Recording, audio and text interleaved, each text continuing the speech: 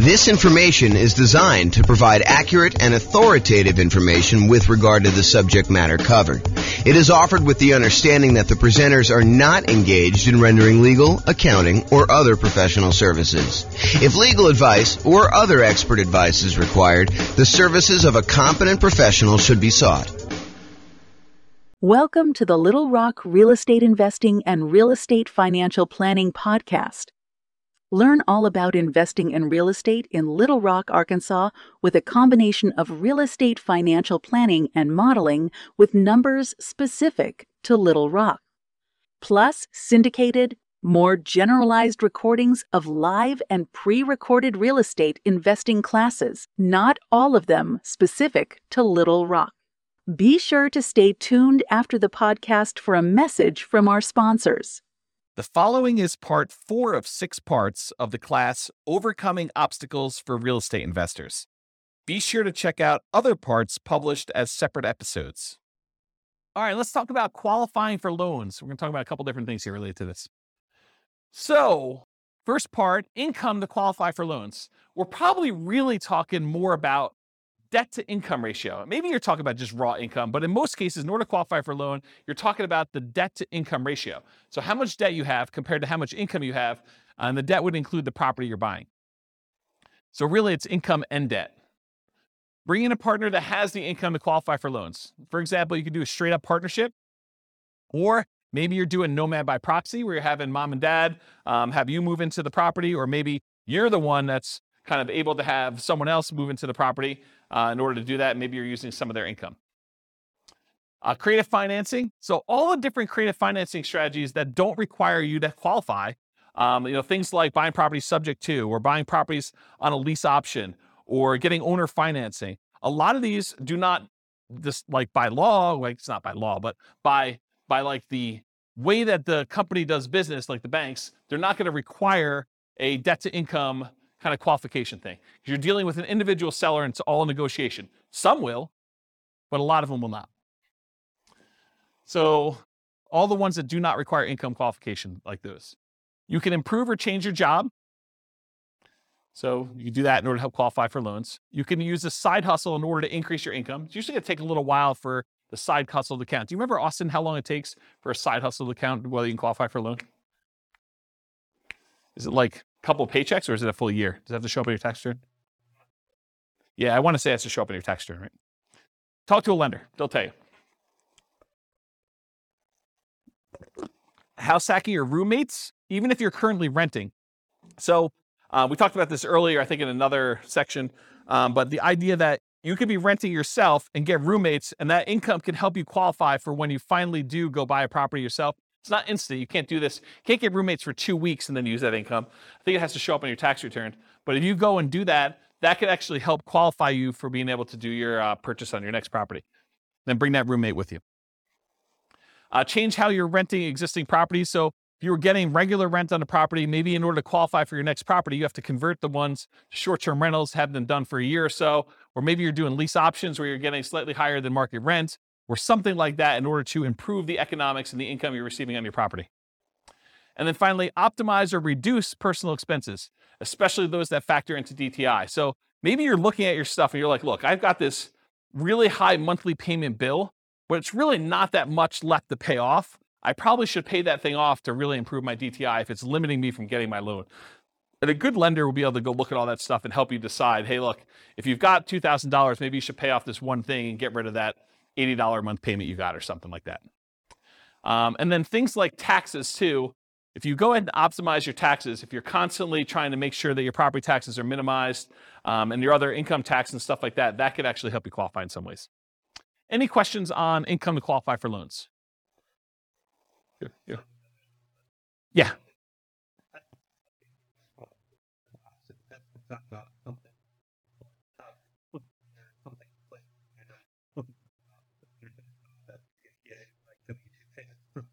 Oh, so if it's W-2 payments, you can count right away?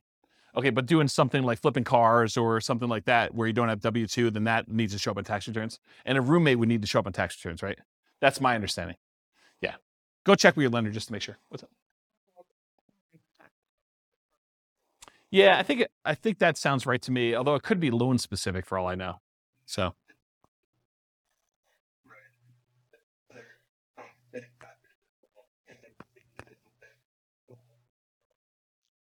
So what was set off, Mike, is there could be bank overlays and there could be, what do you call it, compensating factors? Yeah. So go talk to a lender if you're going to do that situation. Make sure you know exactly before you go get roommates when you're not going to be able to use that money for a couple of years. Go talk to your lender and find out all that stuff ahead of time. And a lender would absolutely love to talk to you about those questions, provided you're going to use them in the future, even if it's a year or two in the future. Any questions on this? Cool. Credit score to qualify for loans. So obviously, actively improve your credit, right? Make sure you pay your bills on time, work on things that you have credit blemishes for, go fix all that stuff. We did a whole class. I probably need to get Jason to come back and do another class on improving your credit score. Anyone happen to see Jason's class on improving credit? You guys were around for that? Was that pretty cool? Yeah, so Jason did this. Maybe I'll even publish the class that we had on there to the new podcast. But Jason did this like ridiculously crazy deep dive into how to improve your credit, which was, I mean, I had low expectations going in, not because it was Jason, but just because it was like credit and like, I'm like, what can you do? But he had some really crazy, interesting stuff in there, which I was very surprised to hear about. So maybe I'll go publish that one, but actively improve your credit.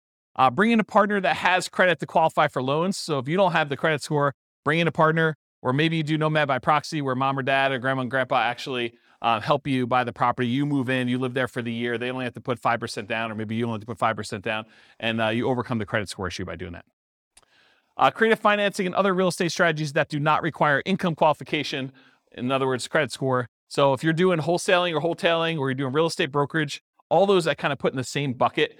They're kind of like making immediate income by helping people find a property to buy. It's kind of the way I describe it. And depending on whether you're flipping your own personal property as a contract, wholesaling or wholetailing, or whether you have a real estate license and you're being paid a brokerage fee to represent one side of the party or act as a transaction broker and get paid a commission to do that. Those are the kind of two different variations of that. Partnership flips and regular flips. So partnership flip is where you have the seller of the property remain as an owner of the property. They leave their loan in place and you kind of coordinate the repairs, and then you guys sell it together and you agree to split the profit on that in some equitable way, whatever you guys negotiate. And then regular flips is where you acquire the property, you do all the work that needs to be done, you resell the property. Sometimes you could do those with hard money loans where it's not required. If you're doing the partnership flip, there's no loan to get. So it's really the seller keeps the same thing, so you don't need a credit score at all. And when you're doing regular flips, it could be a hard money loan or something like that. Or you can pay cash. Already mentioned partnerships. We'll talk about that. Lease option family. So you agree to lease a property with the option to buy it. A lot of times those do not require a credit score in order to do those. Owner financing. And by lease option family, I mean lease option, lease purchase, rent to own, all those things in there, that kind of family thing. Any owner financing, seller may or may not require you to have a credit score, may not have a minimum credit score, may not require a credit score at all in order to do the loans for those. Buying properties subject to or on wrap financing. Those may not require a credit score at all. And then doing the option and option auction strategy, where you just get an option to buy the property, and then you do a 5-day bid sale in order to sell the property in 5 days with the option auction. Any questions on credit score? Oh. Yep. It would change theirs. Yeah, because it would show up on theirs. And depending on how you structure it, it may actually impact yours. Depends on how you structure the entity and what's happening. If you make an LLC and you go to a portfolio lender, it may not impact that at all. If you're not on the loan, the one signing for it. So, all right, any questions on this? Sweetness.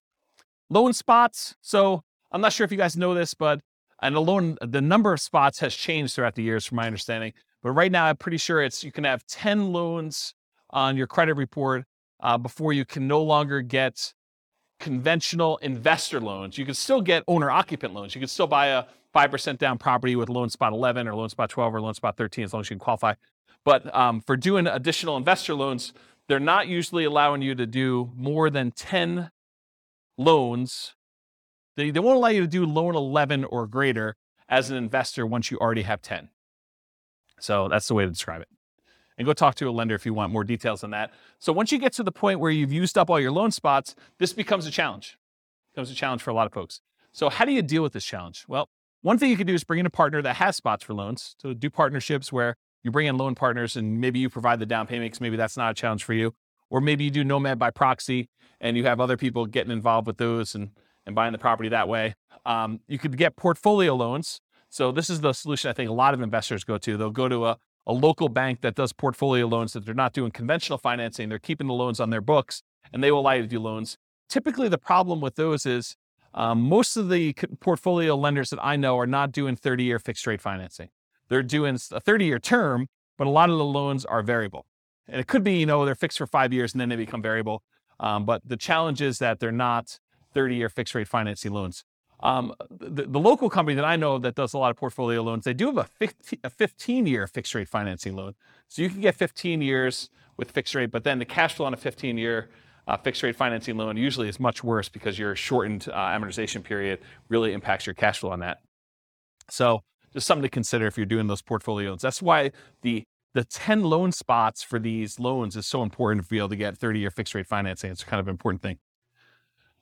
Get creative financing. So you can do all the stuff we talked about in the creative financing class, subject to lease option, lease purchase, owner financing, all those that don't require any type of income loan qualification and don't use loan spots.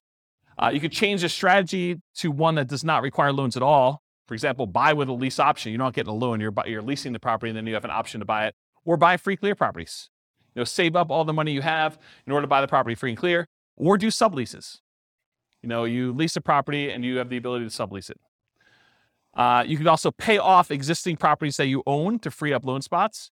So work toward paying off the property, maybe your lowest balance loan, so that it frees up a loan spot, and then you could use another 30-year financing spot to do that, then pay off another one, then acquire the next property. So you can sort of use this it's almost like the debt snowball, except I guess it is a debt snowball because it is debt, it's mortgage debt. So you're using all the properties and maybe extra income in order to pay off one loan, get it down, become free and clear. Then you only have 9 loans, and then you go buy your 10th property, and you kind of keep repeating this until you get the ones you need.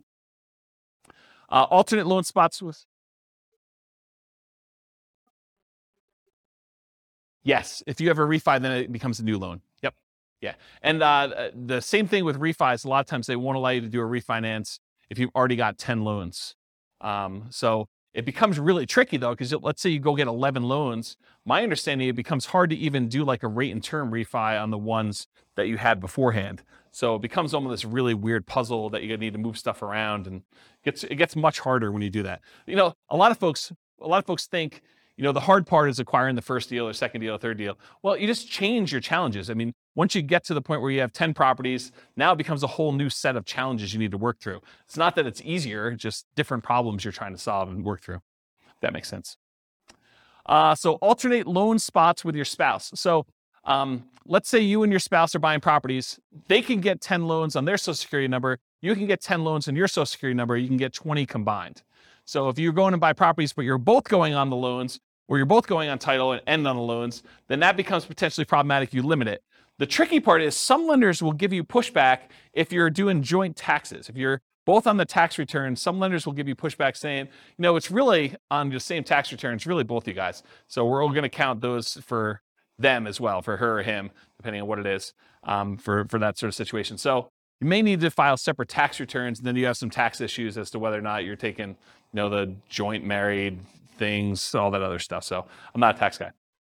So realize you might get some pushback from lenders if you're doing that. But if you're thinking to yourself, look, I'm really trying to do this 20 loan strategy, and my spouse and I are going to alternate, think about this ahead of time. Go talk to a good tax advisor, go talk to a good lender, and make sure that your plan is sound. And then maybe you do separate your tax returns a couple years ahead of time before you get close to that number to make sure that you can do what you need to do.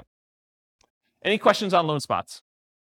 This concludes part 4 of 6 of Overcoming Obstacles for Real Estate Investors. Listen to the next episode, part 5 of 6, on finding what you're missing. With home prices up, mortgage interest rates up, and rents up, but not quite enough to counteract the higher prices and interest rates, cash flow on rental properties in Little Rock is harder than ever. Book a call with the Real Estate Financial Planner to apply our proprietary 88 strategies to improve cash flow on your rentals. See the show notes for a link to schedule your call and improve your cash flow today.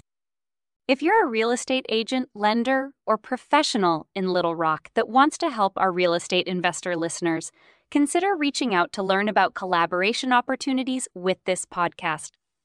We'd love to add more value to our listeners by having you assist our investors buy, sell, and finance their real estate investments. See the show notes to schedule a call to discuss collaboration opportunities.